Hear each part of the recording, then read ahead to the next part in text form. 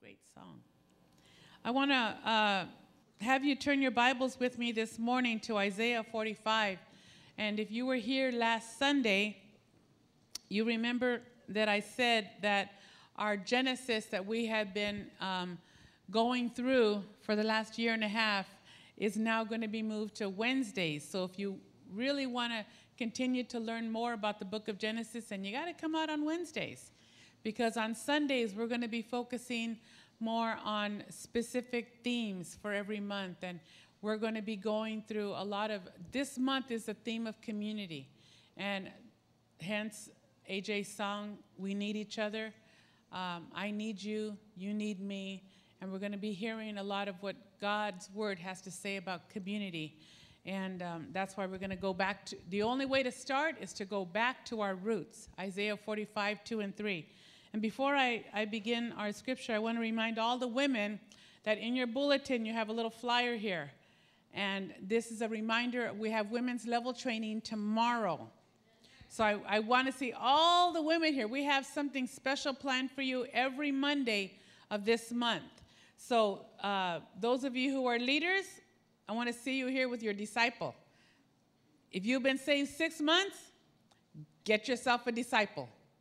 Don't come alone. Bring somebody along with you. We have a lot of things planned for you in the next 4 Mondays. It's from 7 to 9. We start on time. We end on time. We don't go to 9:15 or 9:30 because some of the dads are thinking, oh, my gosh, she's going to be out till midnight. No. We start on time. We end on time. And I really need all the dads' cooperation. You will not be babysitting tomorrow. You will be caring for your children. Dads, do not babysit. In case those words have ever come out of your mouth, what? I have to babysit? No. The only time you ever babysit is if you are not related. If they are your children, you do not babysit your children. You care for your children, just like the mother cares for the children, the father cares for the children. So I'm going to ask all the dads tomorrow that you care for your children. Amen, dads? Amen. That was really weak. Come on, dads. And then also I want to also remind you that next Sunday afternoon, right after the morning service, we will be having a newcomers reception. And it will only be 30 minutes. Those of you who have been attending the church 6 months or less, we want you to come. We want to have you know who we are, what we're doing, what our focus is, where this church is going, and how we want you to become a part of it. So just 30 minutes, that's all you need to be able to take from your time, and we want to be able to maximize that time. And Pastor Sonny Jr. is coming, and he'll be here in 3 weeks, and I want to prepare you because he has his guns loaded, not literally.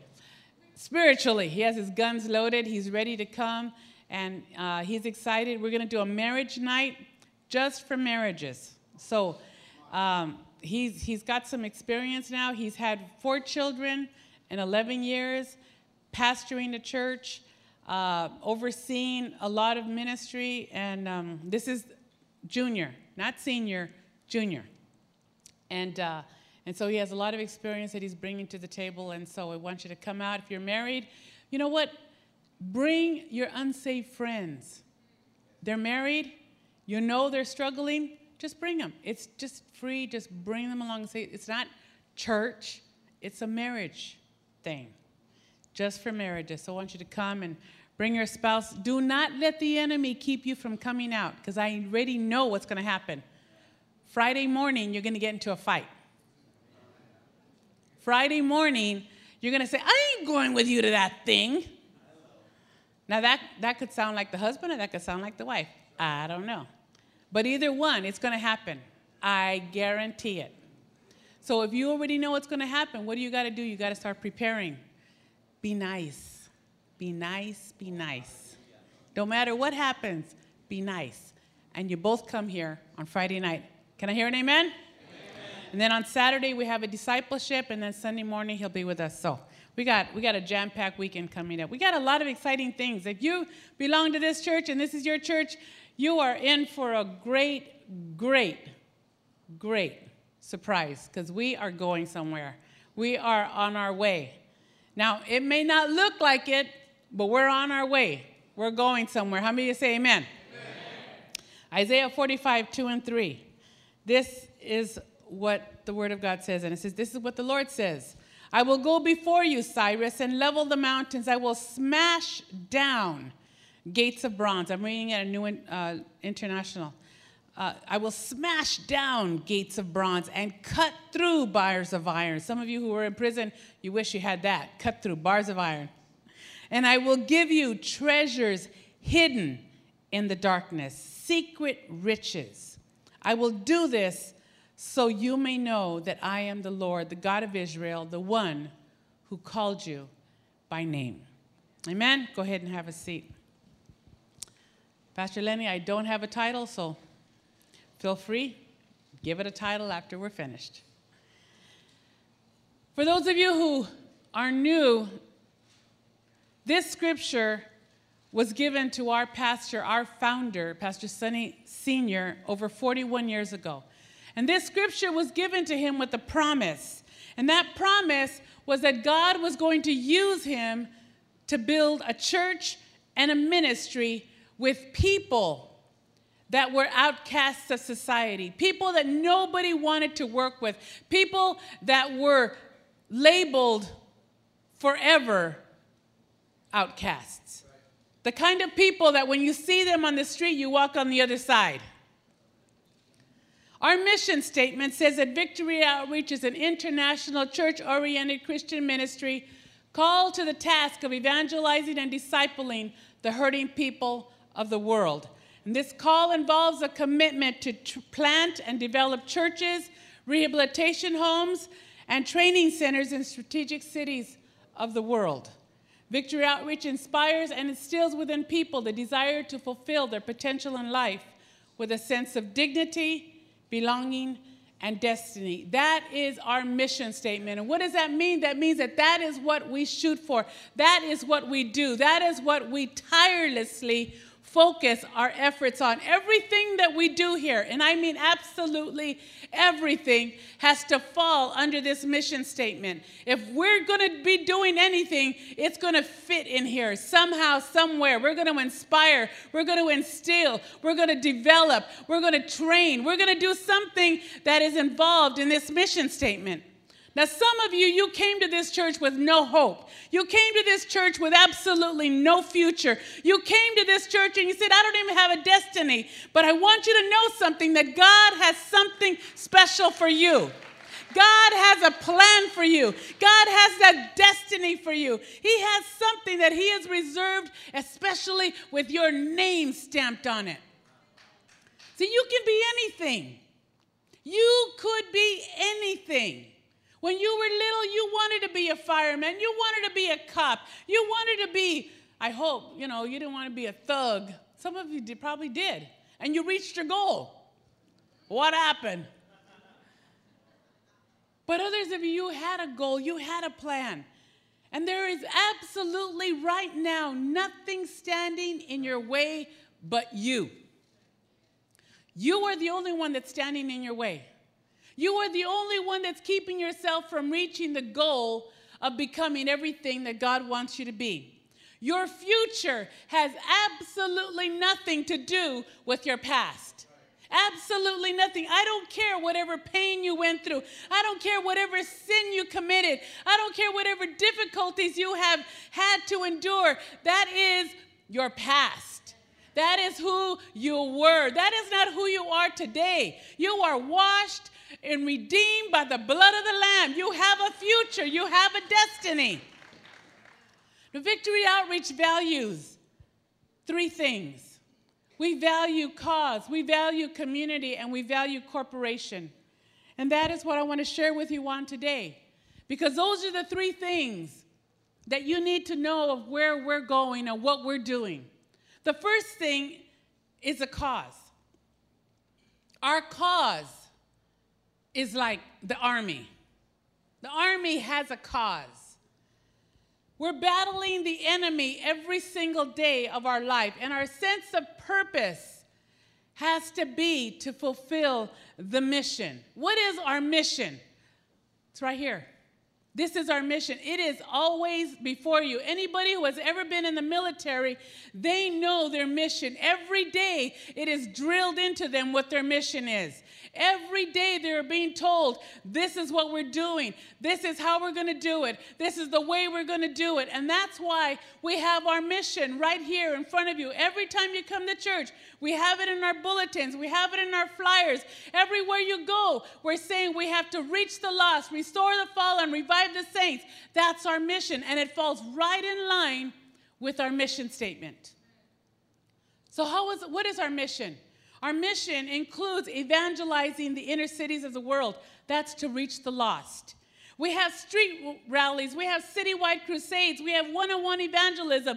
And this just doesn't take place in our church. It takes place in every church of Victory Outreach all around the world.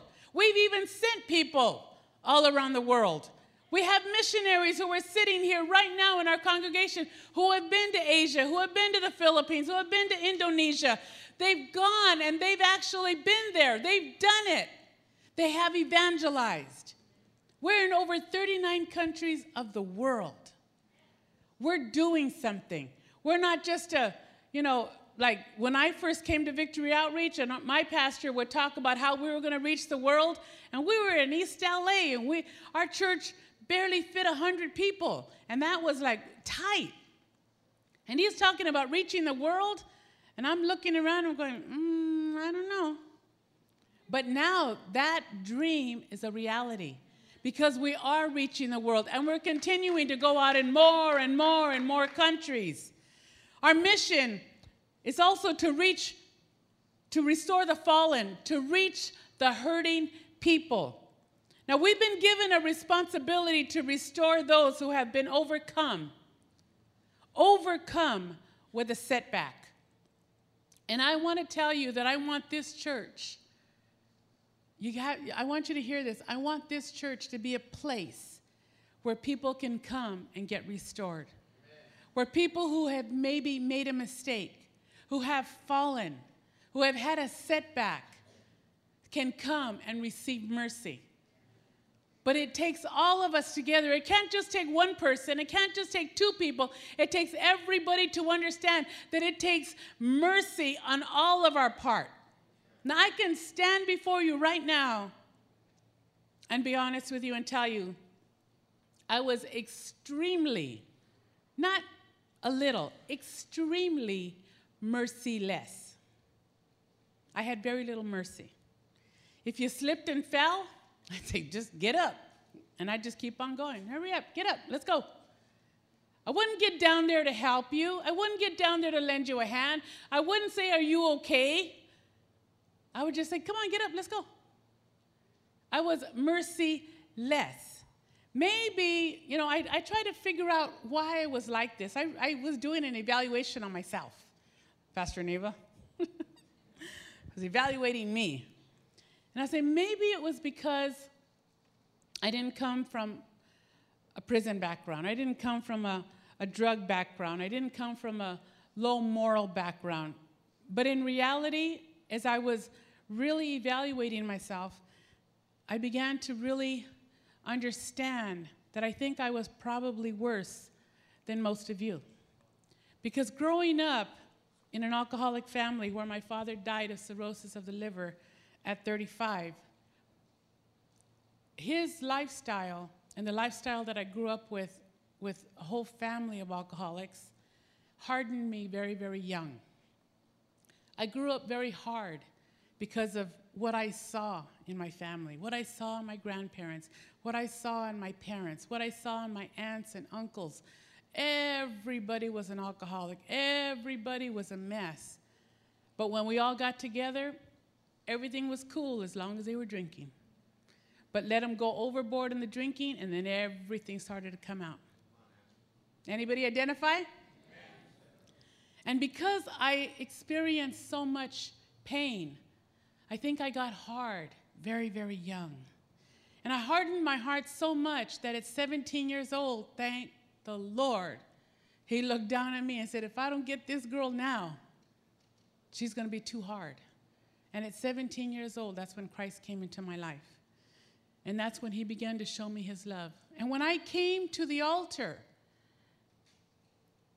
I wasn't like many of you, where you come to the altar and you ask him to change your life. That wasn't what my prayer was. When I came to the altar, everybody around me was asking God to change their life. Everybody around me, I could hear them saying, I'm sorry, I'm sorry. I could hear all of these things. That didn't mean anything to me, because the only thing that I needed God to do was to teach me how to love. At 17, I was already beyond that. I was like, you know what? I don't even know what love is. Everything and everybody that I have ever loved has either died or betrayed me. I had no love. And when I came to know the Lord, that's the only thing that I needed from him, is that to teach me how to love. My family was a life of no mercy. My family was a life of unforgiveness. My family was a life of bitterness. My family was a life of revenge. See, if you did something to hurt me, I just wrote you off. You didn't exist anymore. You were no longer a part of my life. You would have to crawl and beg to ask forgiveness before I would even speak to you again, let alone look at you. That's who I was when I was 17 years old. But I thank God that he gave me a husband who was so full of mercy. He gave me a man who, through his life, he discipled me and he trained me to reach out to those who had hurt me, to treat those who had backstabbed me with mercy. I didn't always see my self-righteousness, because if you didn't recognize it, that's all self-righteousness. But the more that I was in God's presence, the more I began to change. The more I got into God's word, the more I began to want to start reaching hurting people with a message of hope in Jesus Christ. And it's so hard for people to believe that Christ can change a life, when as a Christian, we can have so much attitude. We're grumpy.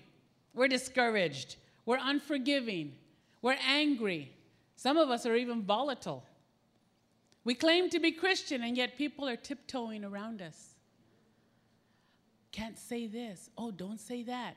Some wives are so afraid to tell their husbands certain things because their husbands may explode. Some husbands are afraid to tell their wives because if she explodes, oh, forget it. Unless we allow him to change us through prayer and his word, God is going to have to bring some attitude adjustments into our life. And you know what those attitude adjustments are? Circumstances. Because if we don't pay attention to him in prayer, we don't pay attention to him in the word, we don't pay attention to him with the sermons, we don't pay attention to him when people are talking to us, then he'll have to use circumstances to get our attention. And boy, do circumstances hurt. And that's what he'll have to use. That's the bottom line. That's the last way he wants to talk to us. But if you don't pay attention any other way, that's what he'll use. If you're merciless this morning, take it from someone who has had to learn how to express mercy. Let God transform your heart. Push aside the self-righteousness and let God make you merciful. The third thing that we do under cause is that we revive the saints. And that's part of our mission statement, to make disciples and to become a disciple. And some of you are in the process of being a disciple. You're learning. You've only been here just maybe a month or 2 or 3 or 4. But there's others of you who have been here 6 months, a year, 2 years, 5 years, 10 years. And I want to ask you, who are you discipling? Who are you taking underneath your wing? Who are you pouring your life into? Who are you actually taking the time to talk to on a weekly, daily, or every other day basis? Do you have anybody that you are actually pouring yourself into? Because if you've been here 6 months, a year, 2 years, 5 years, 10 years, 20 years, it's time to get out of the Pampers training pants and get into some pants. Get out of the overnight diapers. You've been waiting around too long. Who are you going to deposit into? You don't need to be a theologian. You don't even need to be a graduate from Vethe. You don't even need to be a Christian for 25 years. All you need to do is to be one step ahead of whoever you are discipling. One step ahead. When I came into church, I started discipling girls, taking them underneath my wing. And I was only 4 months in the Lord. 4 months. Now, you're probably saying, whoa, 4 months. Well, you got to understand, I had 12 years of Catholic school. And in those 12 years, I had learned about the Bible, Old Testament, not New Testament, pretty much all the Old Testament. I had the Old Testament down because we studied that a lot. And so we used to have Sunday school. And when I would come to Sunday school, guess what? We were studying Old Testament. So I was like, all full of answers. Oh, yeah, I know that. Oh, yeah, I know that. So everybody was like, whoa, you just got saved. You just came to church and you know all this? I'm like, yeah. So guess what? They all started asking me questions and more questions and more questions. And it was pretty good for about a month. And then after that, I realized I better get to studying because these girls are asking me questions that I don't know. And so what they did is they pushed me even more to stay one step ahead of them. One step. I didn't need to be 3 steps. As long as I was one step ahead. That's all that was required of me. And some of you need to get out of your, oh, I don't think I could do this. Oh, I don't have the qualifications. Get into, you know what, being one step ahead. Pull somebody alongside of you and say, come on, let me mentor you. Let me disciple you. You only need to be one step ahead. Because the more people ask, the more they push you to grow. And the more they push you to grow, the more you're actually going to be able to see God use you in someone else's life. You need to have somebody that you're pouring your life into. Everybody. Secondly, after cause, then we have corporation. Now, this is the business part of our ministry. Corporation allows us to plan and strategize how to accomplish the mission, and more importantly, how to finance the mission. In Isaiah 54, 2 and 3, which is the other foundational scripture of our ministry, there's a portion in there that says, enlarge the place of your tent. After we win people to the Lord, we need to put them somewhere. We need to enlarge the place of our tent. We need a plan. We need a strategy of how to build and how to be self-supporting. See, corporation means that we are a financially stable church. We need to have financial stability here in Victory Outreach Hayward. See, we're in the process of fulfilling the scripture of Isaiah 54, 2 and 3, where we are enlarging the place of our tent. When those of you who were here when we bought the building, this middle was all we had. This was the extent of our tent. And then what we did is we enlarged to the left, and then we enlarged to the right. So we're doing something about that scripture. We're actually taking it and we're living it right before your eyes. We are preparing for the people that God is going to bring to us from all different walks of life. We're a self-supporting ministry. We don't get government funds. Some of you may think we got this little niche over here where people are kicking down. I wish. We don't have any outside source. Look at each other and say, you're it. You're it. You're the source. You are the source. Could we get government funds?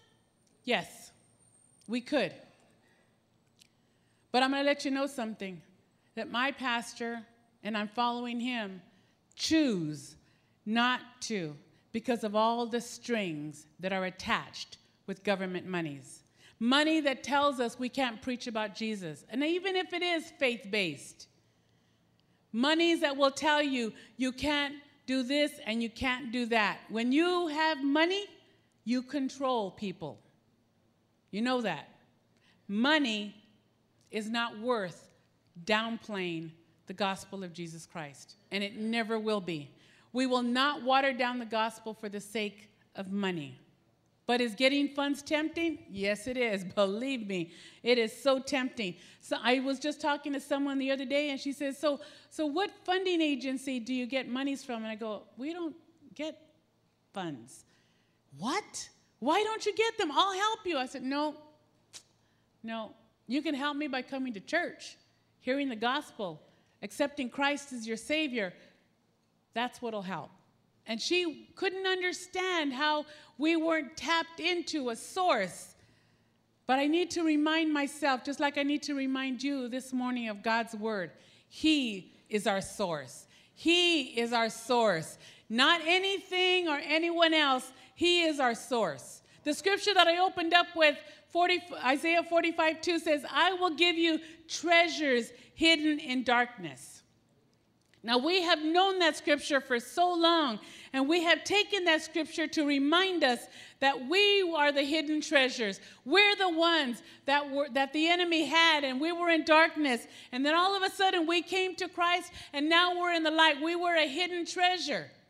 But I want to let you know something, that scripture just doesn't mean you and me.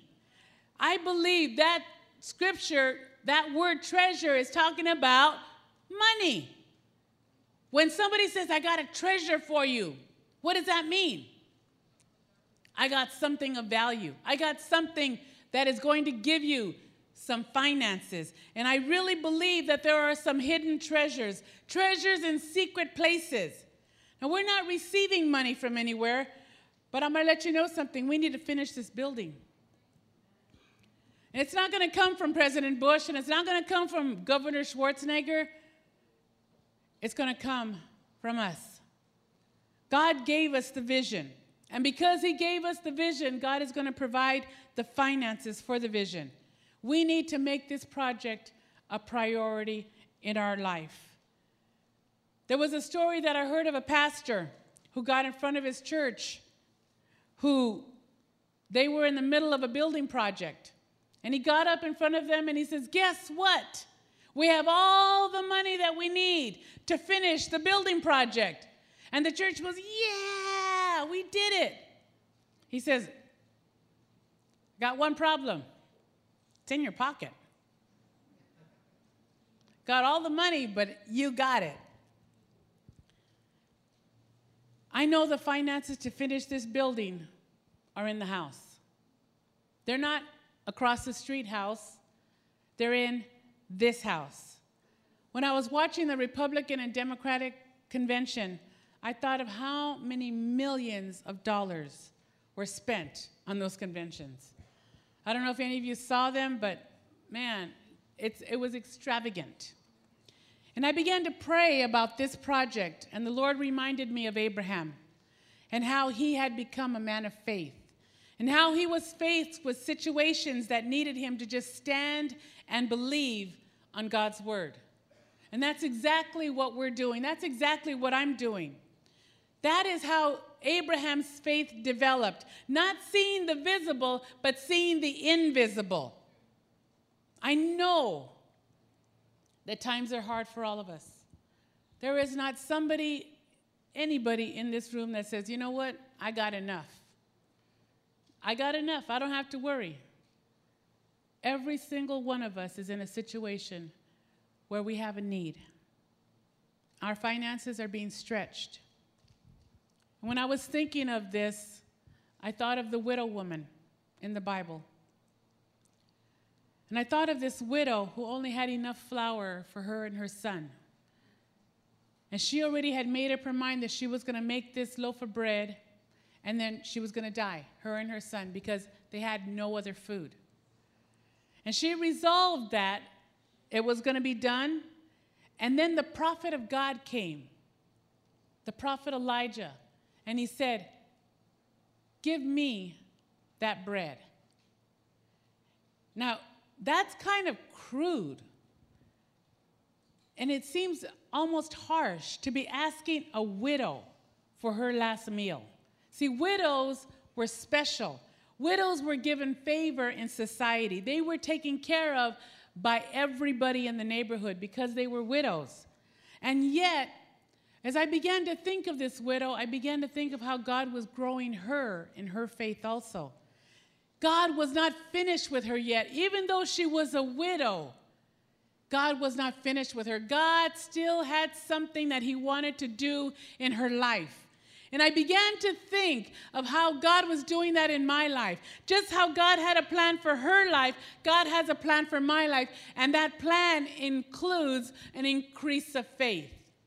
I am not standing here as a woman with great faith. I am standing here as a woman who has mustard seed faith. But I have grown to believe that God answers prayer. I know life is hard for many of you, but just like that widow, God is growing us and he's stretching us all. And that's why we need to stay focused. That's why we need to believe God for his word. Pledges that were made need to be finished. You need to stay faithful to the covenant that you made. With corporation, we need to stay on budget. Every event that we do has a budget. And we have to function like this, and so does your house. You have to function on a budget in your house. If you don't have a budget, no wonder you're going over your budget every month. No wonder you're wondering, how are we going to pay this and how are we going to pay that? You need to have a budget. As a church, we need to pay our bills. We need to keep up our good name with our creditors. It's a bad testimony to say we're a church and that we're in debt to creditors all over Hayward. Right now, our good name is in jeopardy. It's not gone, but it's in jeopardy because the companies that did the work for us here have not gotten paid yet. And we need to be able to continue business and let our creditors know that we are going to be people of our word. We are going to pay our bills. Haggai chapter 1, verse 3 says this, and I want you to listen to this. It says, "Then the Lord sent this message to the prophet Haggai. Why are you living in luxurious houses while my house lies in ruins? This is what the Lord of heaven's armies says. Look at what's happening to you. You have planted much, but harvest little. You eat, but you're not satisfied. You drink, but you're still thirsty. You put on clothes and you can't keep warm. Your wages disappear as though you were putting them in pockets filled with holes. This is what the Lord of heaven's army says. Look at what's happening to you. Now go up to the hills, bring down timber, and rebuild my house. Then I will take pleasure in it and be honored, says the Lord. You hoped for rich harvests, but they were poor. When you brought your harvest home, it blew away. Why? Because my house lies in ruins, while all of you are busy building your own fine houses. It's because of you that the heavens withhold the dew and the earth produces no crops. I have called for a drought on your fields and hills, a drought to wither the grain and grapes and olive trees. Everything that you've worked so hard to get will be gone. And that's found in Haggai chapter 1. And I read this because the people of Haggai's days were not putting the house of God as a priority. He said, take care of God's house, and I'll take care of your house. And that's the challenge that we had before us, because we need to take care of God's house. We must finish the house of God. We cannot let it go like this anymore. When we take care of God's house, God's going to take care of our house. Not only does the church need to be stable financially, but so do you. I want you to have financial stability. I want you to be able to grow and prosper. But how does that happen? The Bible says it happens when you give. I know it doesn't sound right, but you need to understand that giving is the key to your prosperity. You need to settle it. Some of you still struggle. Every time the word offering or tithes comes, you start going through changes. Settle it and stop struggling with it and be faithful in your giving. Stop vacillating back and forth. 1 Chronicles 29, the scripture that I'm asking you to memorize, says this: Lord our God, all this wealth that we have provided for building you a house for your holy name comes from your hand. Everything belongs to you. My God, you test the heart and are pleased with uprightness. And now your people present giving and willingly to you. So your prosperity doesn't come when you hoard. It comes when you give.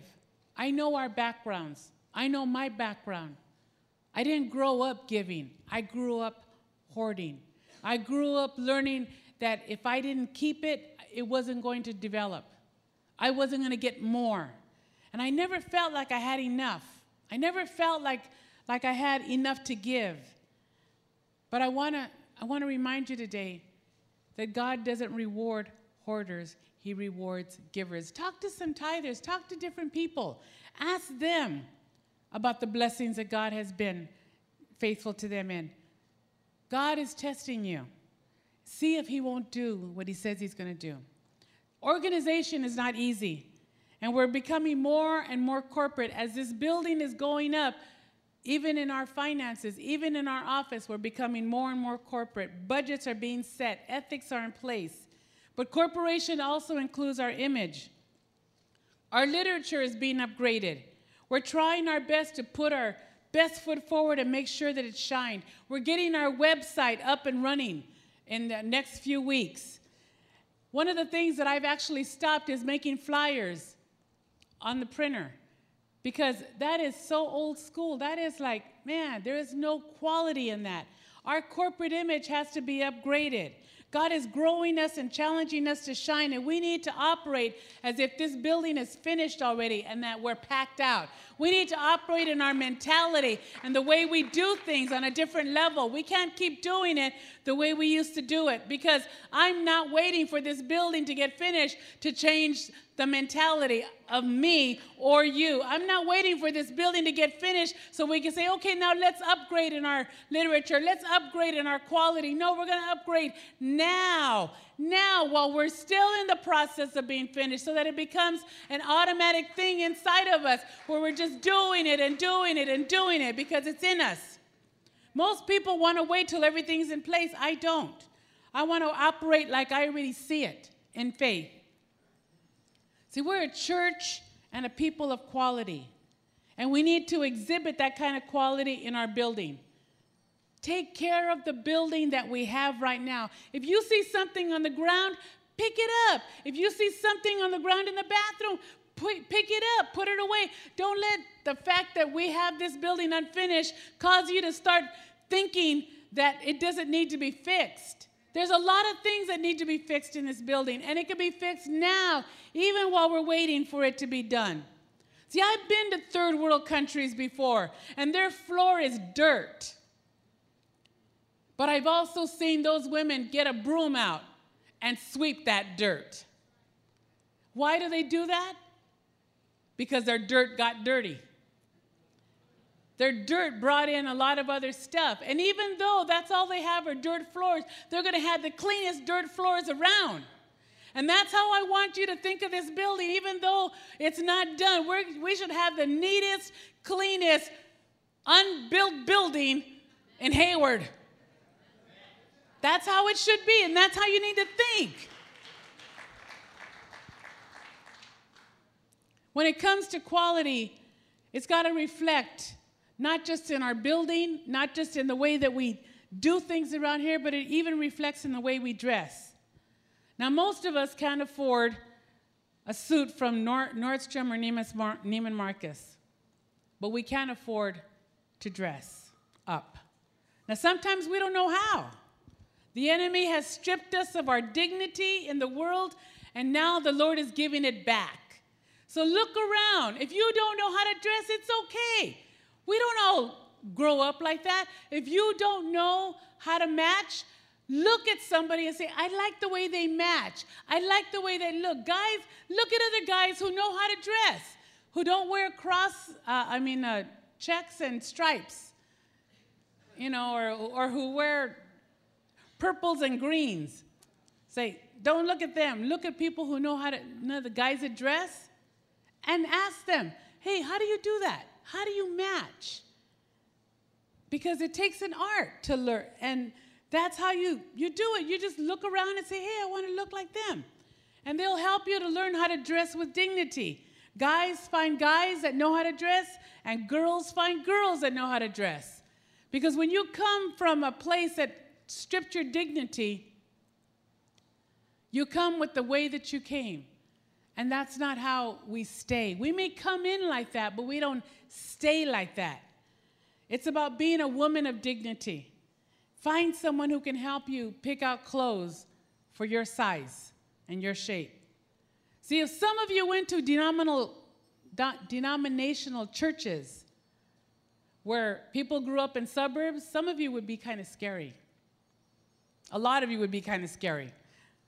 We have men and women here who have all kinds of tattoos. And there's people who would be scared of you. But in this church, you're not scary. In this church, you can't even impress us with your tattoos. Because tattoos don't impress us at all. We've got too many tattooed people to be impressed. And that's why it's not for you to flash. You got tattoos and you have them in places that you can't cover, that's great. But if you can cover them, cover them. Nobody needs to see all your tattoos on your back, on your legs. If you can cover them, cover them. But if you can't, hey, then to all be to God's honor and glory that that's who you were and this is who you are now. Because we're a people of quality and we're a ministry of quality. And our journey group leaders that you all saw this morning, they've all been in training. They've been in training so we can be organized. Ministry leaders in this church need to be organized and need to have quality. Our children's church needs quality. Our gang ministry needs quality. Our worship team needs quality. Every ministry in this church, I want to have quality. We're building our image, not just the way we look, but even in the way we do ministry. We're going to do it with better quality. And lastly, we have community. We have cause, corporation, and community. And all this means is that we're family. This is why we call each other brothers and sisters, because we value relationships. We have a family here that meets each other's needs with a lot of love and a lot of compassion. We're a family church. If we were to release you to do greeting during the service and really do greeting, you would take up a good 15 minutes just with the fellowship. That's why sometimes we can't release for all of that because it takes a long time. We have to get you, come on, let's get back to our chairs. Everybody wants to fellowship and, hey, how you doing? That's why you stay after church. Some of you want fellowship during church. We want you to stay after. It's called lingering fellowship. See, because the world will numb you to love and compassion. But in a family, that's where you get your healing. And as a family, this is where we accept people. We don't expect you to clean up first and then come to church. We take you just like you are, with all races, all nations, all sizes. Just come as you are. And this is what Victory Outreach does, is we want to restore.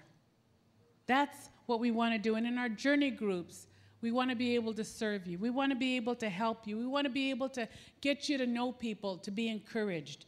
And that's what we do. We encourage each other. When times are difficult, you'll have a group of people who care about you, a group of people who will say, are you okay? And they'll help you to get to the next level. We want to live out the scripture of Acts 2, where Christians devoted themselves to each other in fellowship and in the Word. That's what our journey growth groups are, where they're going to devote each other to fellowship, devote themselves to each other in fellowship and in the Word. We need family. My goal is to see every single person sitting in this room in a journey growth group, a place where we can sing and read, laugh and cry, eat and drink, juice, a family. We're more than just a member of this church, we're family. And one of my favorite authors said this, and I want you to listen to this. He said, as a family, we are unified by our common weaknesses, our common failures, our common disappointments, and our common inconsistencies. That's what a family is. A group of people who are not perfect. A group of people who just want to band together because we all are inconsistent. We all have disappointments. We all have failures, and we all have weaknesses. But when you put us all together, we uphold each other. Stand with me this morning.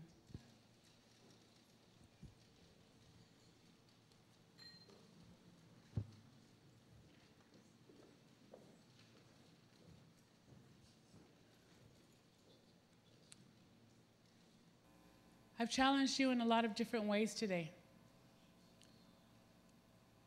In your cause, in your community, and in your corporation. And I don't know what area God is challenging you to develop, but I do know this. We're going to change. We're going to get to another level. We're going to grow. We're going to change the image. We're going to finish this building. We're going to reach our community for Jesus. But it's going to take us all focused on the cause. All of us focused on our corporation. And all of us focused on community. And what I'm going to do this morning is, the first thing I'm going to do is I'm going to release all of the Journey Group leaders to go out. Not anybody else, just the Journey Group leaders, because they're going to meet you as soon as you get out. And then as they leave, I want all of us to grab an arm, lock arms with each other.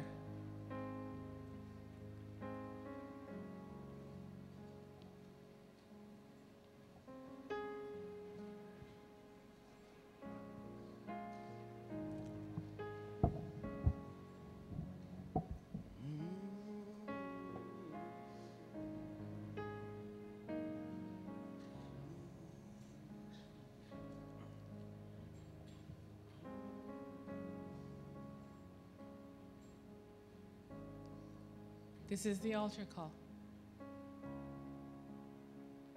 This is it. The altar call is that each of you would get connected. Each of you would find yourself in a place where you not only support, but are being supported. Each of you would find yourself in a journey group where you can love, where you can be focused, where you can grow, where you can find a friend, where you can learn God's word, where you can be encouraged. And that's what I'm going to ask every single one of you, that you would make a commitment to God today, to not just be a part of the church, but to really be a part where you're going to commit yourself to grow. You're going to commit yourself to allow God to work in your life. You're going to commit yourself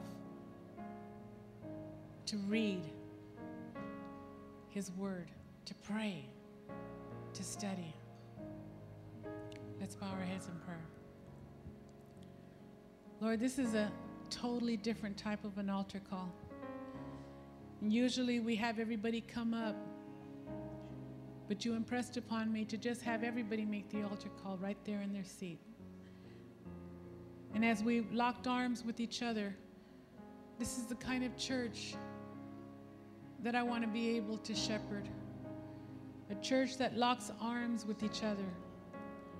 A church that values each other. A church that esteems each other. A church that strengthens each other. A church that encourages each other.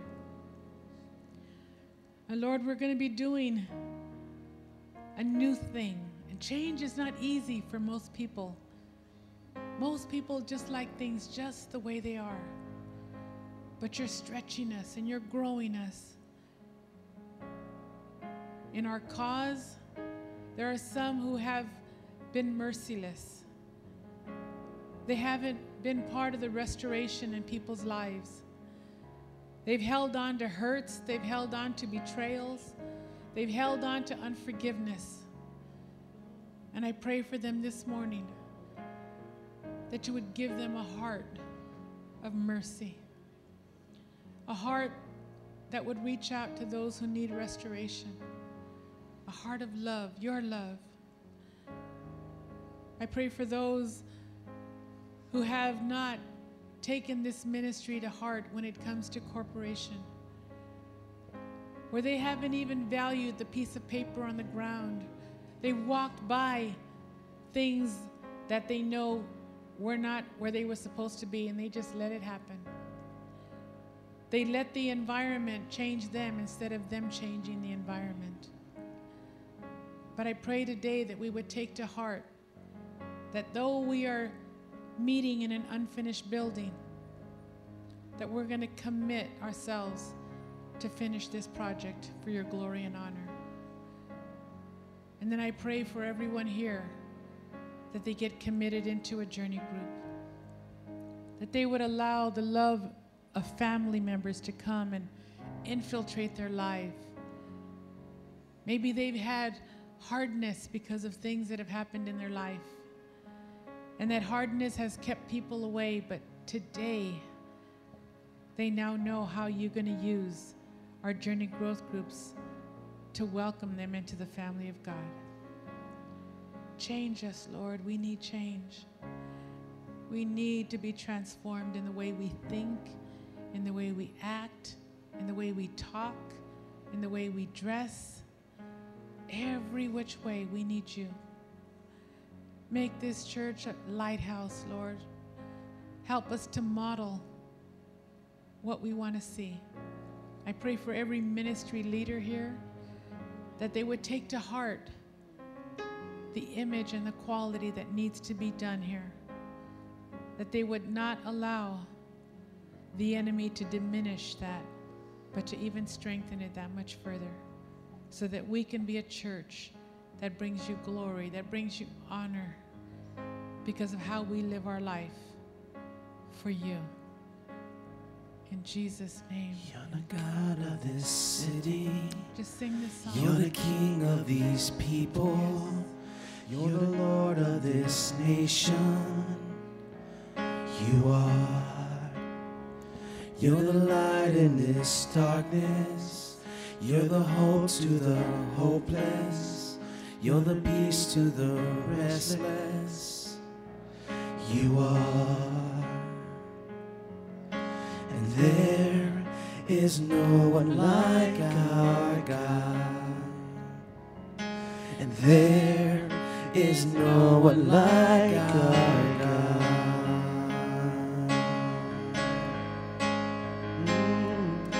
For greater things are yet to come, and greater things are still to be done in this city. Oh, just raise your hands and worship to Him today. For greater things are yet to come, and greater things are still to be done in this city. Oh, if you believe it, just raise your hands and say, yes, Lord. Greater things are yet to come, and greater things are still to be done in this city. Greater things are yet to come, and greater things are still to be done in this city. There is no one like our God, and there is no one like our God. There is no one like our God. There is no one like our God, and there is no one like our God. There is no one like, there is no one like our God.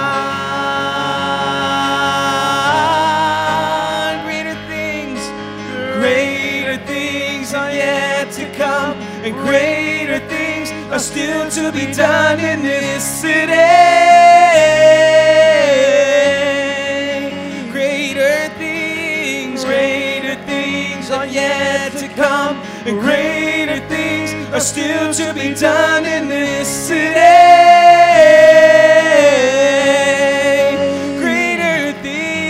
Greater things are yet to come, and greater things are still to be done in this city. There is no one like, and there is no one like our God. There is no one. There There's no one like our God.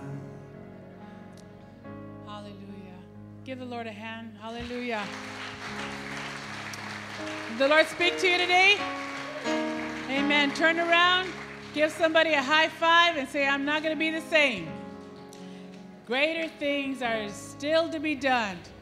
When you walk out, don't forget your card. If you didn't hand it in to the offering basket, you could hand it in to our journey group leaders who are waiting for you as you leave today. Don't forget our pink cafe also. God bless you. See you tonight. 4 o'clock for prayer, 5 o'clock for service. Come